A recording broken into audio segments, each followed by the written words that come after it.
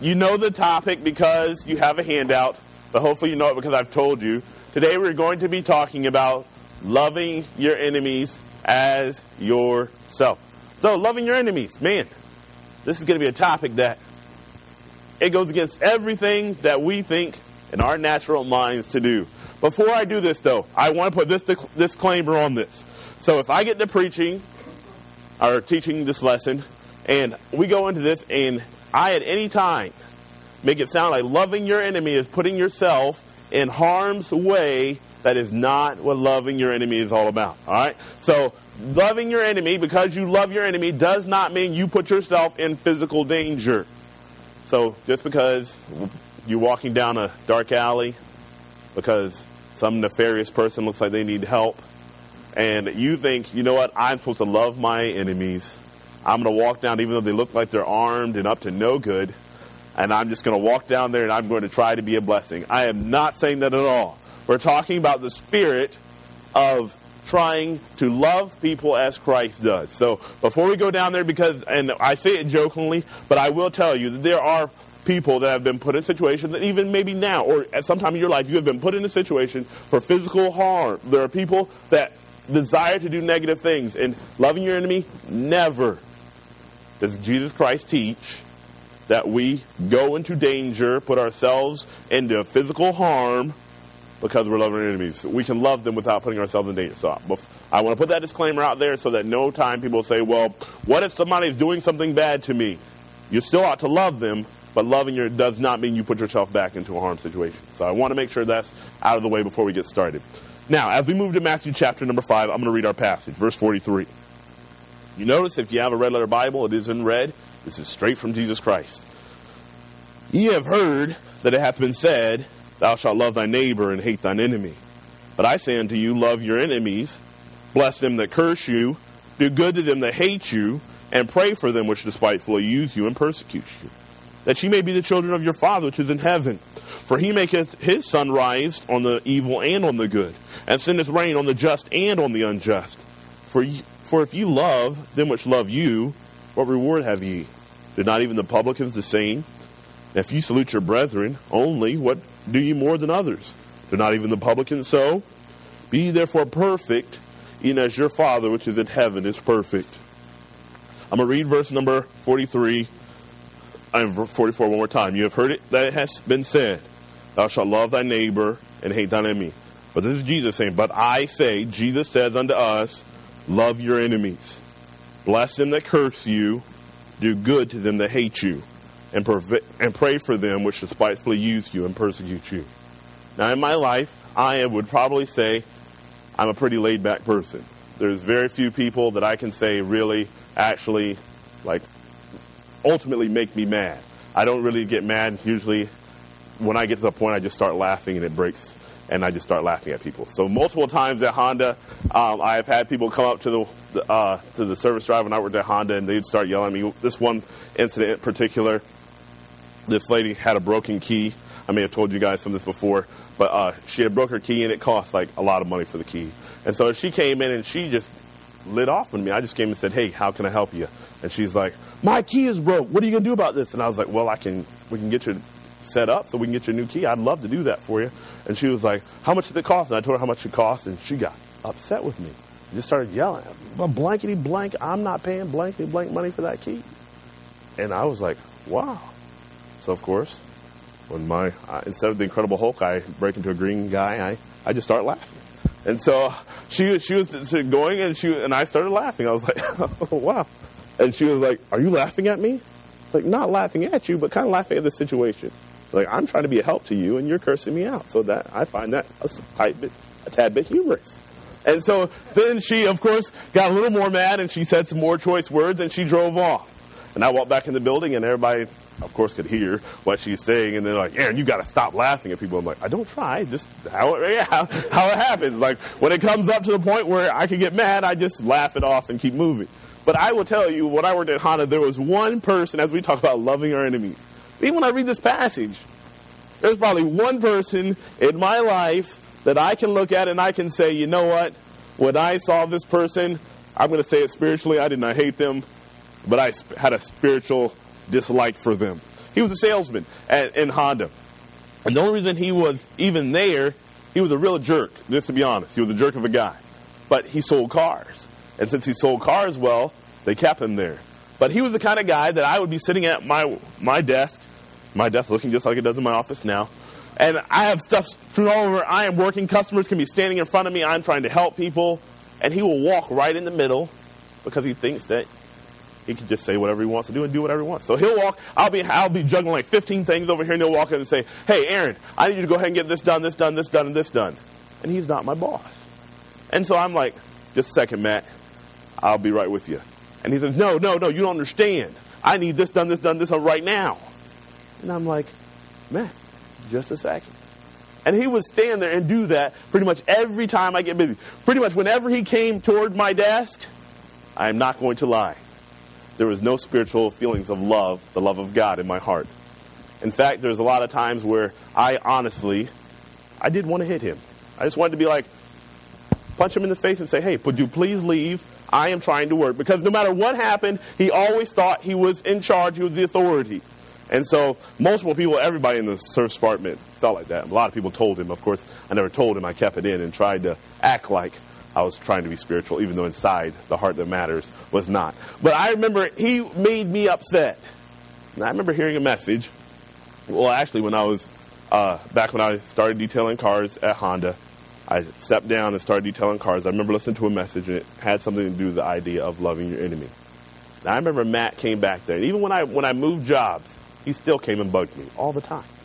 If he had a car that needed to be washed, I could be in the middle. He would come back to the bay, get in the car, back it out, and pull in his car that he wanted me to wash and say, "Hey, I need this right now." I'm like, I was already working on something, Matt. But he would do that because that's the kind of guy he was. And I remember hearing that, and that message, and I was thinking, man, I wouldn't say, because I'm trying to get Mr. Spiritual, I would not say I hate him. But man, if I had the opportunity, and God would let me get away with it, I sure nail him one time, right in his mouth, and tell him, "Don't ever come and talk to me again." I would like to do that. But when I read the words of Christ, I find out that there is no one that I'm to feel that way to. Pastor Burton, they aggravate me to death. But Pastor Burton, they did me wrong. But Pastor Burton, you don't understand the situation. Just like I said before, this is not, loving your enemies is not a thing where we're saying, put yourself in a dangerous situation. But it is, my spirit towards others needs to be like Christ. So let's go through and fill out some blanks. The enemy. An enemy is a person who feels hatred for, fosters harmful designs against, or engages in antagonist activities against another, an adversary, or an opponent. Now, I would say that in our minds, most of us have someone who can fit that definition. And you know what? Sometimes in our lives, we can even justify it spiritually. Well, they're hurting the cause of Christ, so I strongly dislike them. Oh, this happens in my life. I'm trying to do what's right, and they're doing what's wrong, so that means that I can. And we go through, I'm pretty positive we all have someone in our mind that we would consider. We wouldn't call them that, because when we think of the word enemy, we think of a warfare here. We think like, I'm grabbing my gun, going to Iraq because they are the enemy. But it's really anybody that I have a strong dislike for, that I have a hatred for. So as we look through that, that's where we're going to stick. Let's go. 2 views of loving your enemies. Number 1, the view of culture and society. The view of culture and society. Love your neighbor, hate your enemy. This is what society says. Love your neighbor, hate your enemy. Love your neighbor, hate your enemy. This is seen everywhere. You watch television right now, you will see shows that have no moral or biblical value. But they will tell you to love the people around you. And they will tell you to hate your enemy.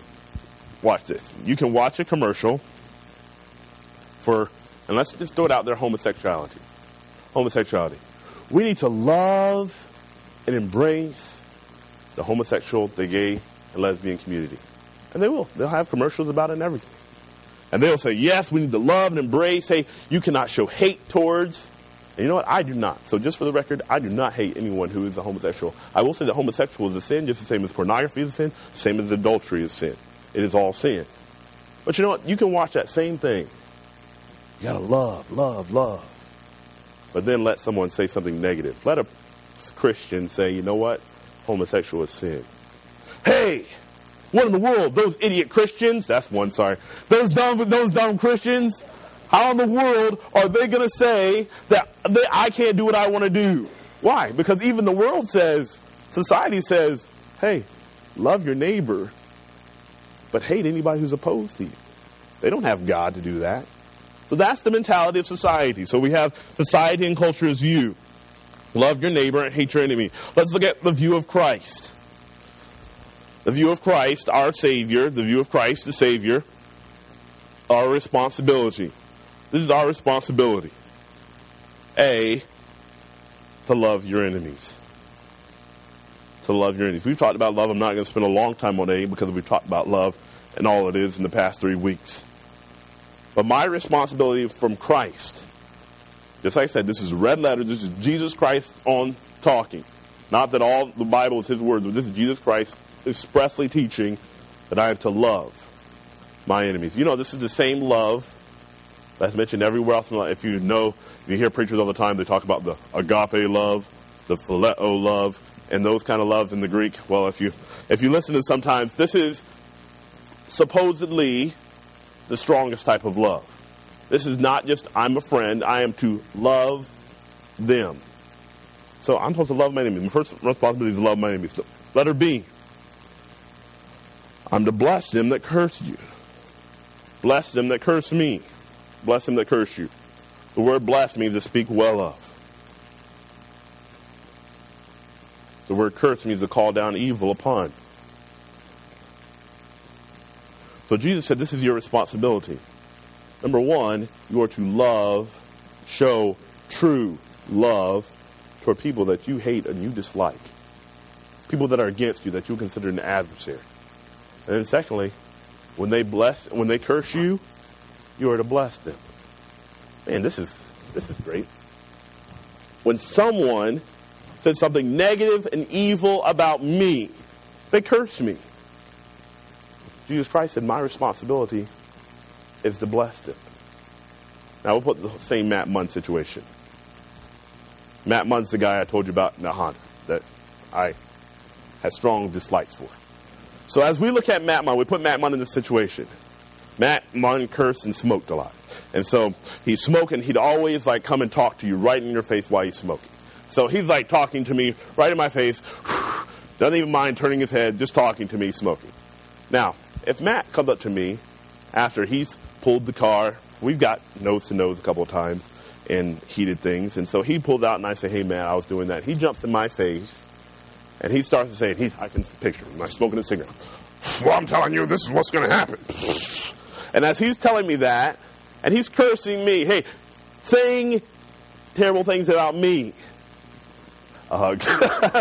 In my life, according to Jesus Christ, my responsibility is when they curse me, when I am cursed, I'm supposed to bless him. So that means even though he is aggravating me, even though I hate his attitude, even though he is not right and I would say he is wrong and I am in the right, God says my responsibility is to bless those that curse me.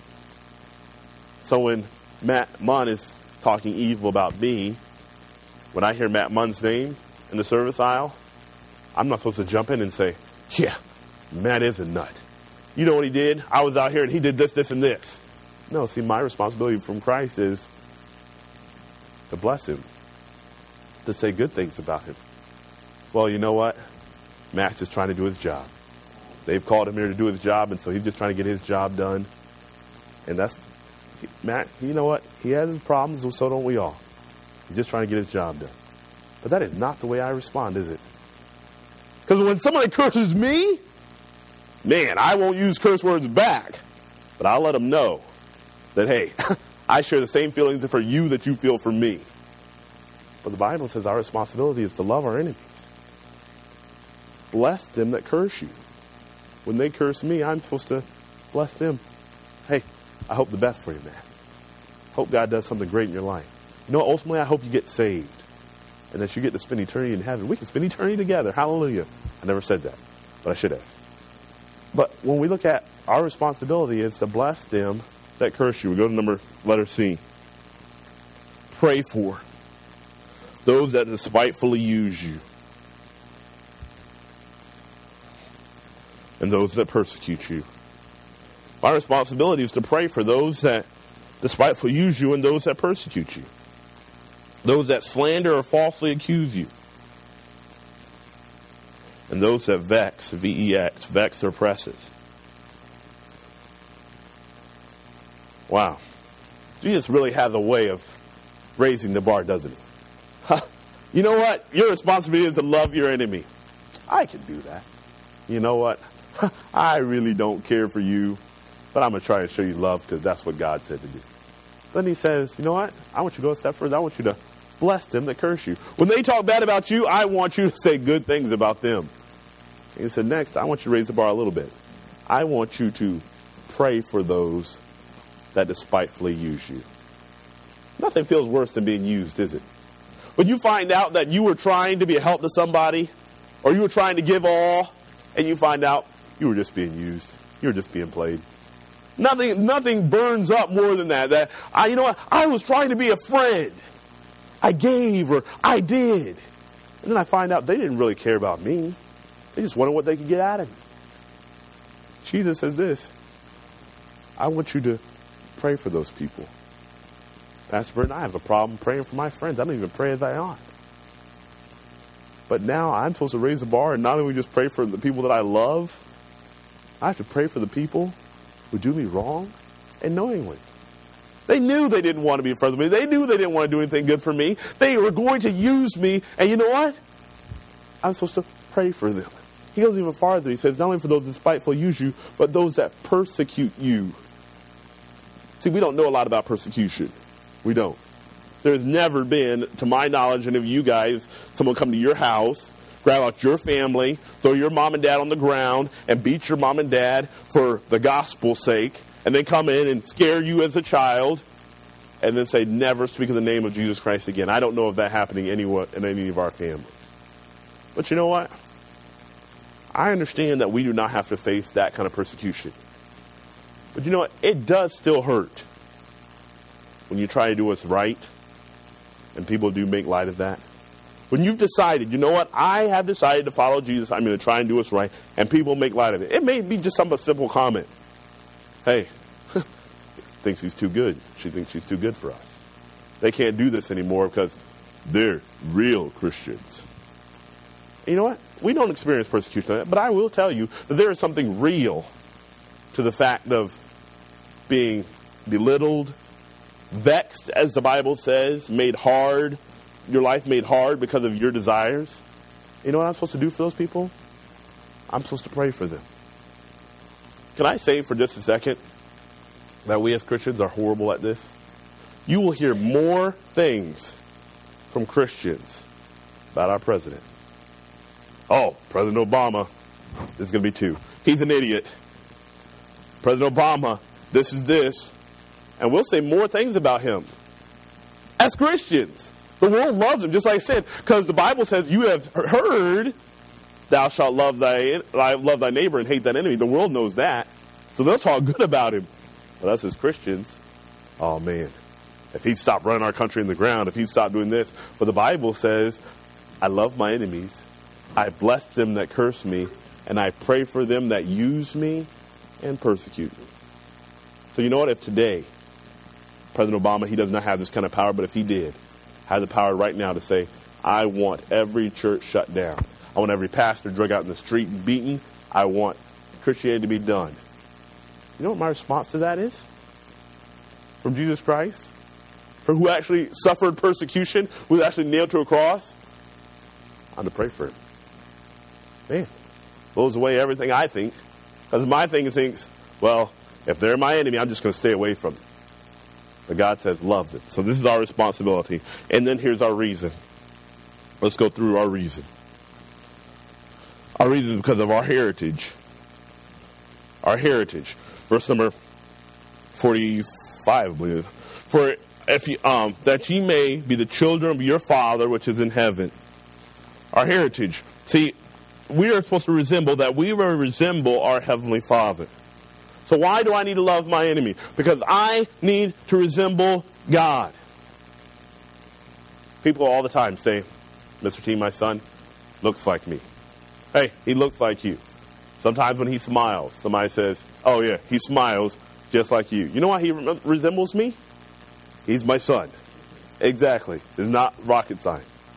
You know what? As a child of God, the reason I have to love my enemy, I'm supposed to resemble God. He goes on and says, God lets the rain fall on the just and the unjust.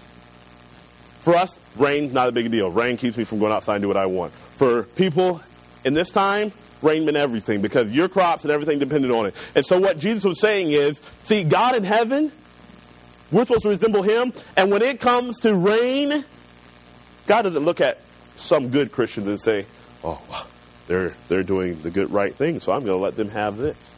But this guy over here, he's cursed my name. I will not give him anything. And his crops will die.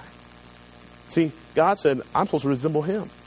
You've heard stories probably of people that stood up in big public areas and said, if there's a God, I want him to kill me right now. I want him to strike me dead. And I've read multiple stories about that kind of thing. You know why God does not waste his time dropping lightning from heaven on people that say stupid things like that? Because, you know what? Exactly. Sorry, didn't mean to spit. But you know what? If I was God and someone said, if there was a God, well, I want him to strike me down with lightning, you know what? I'd be shooting lightning bolts so fast that boom, everybody know there is a God in heaven. But guess what? That's not what God is, because he loves his enemies. Those people that curse his name and shake their fist at him, he loves them, and he says he wants me to resemble that. He wants me to look like that. So we go on. Our heritage.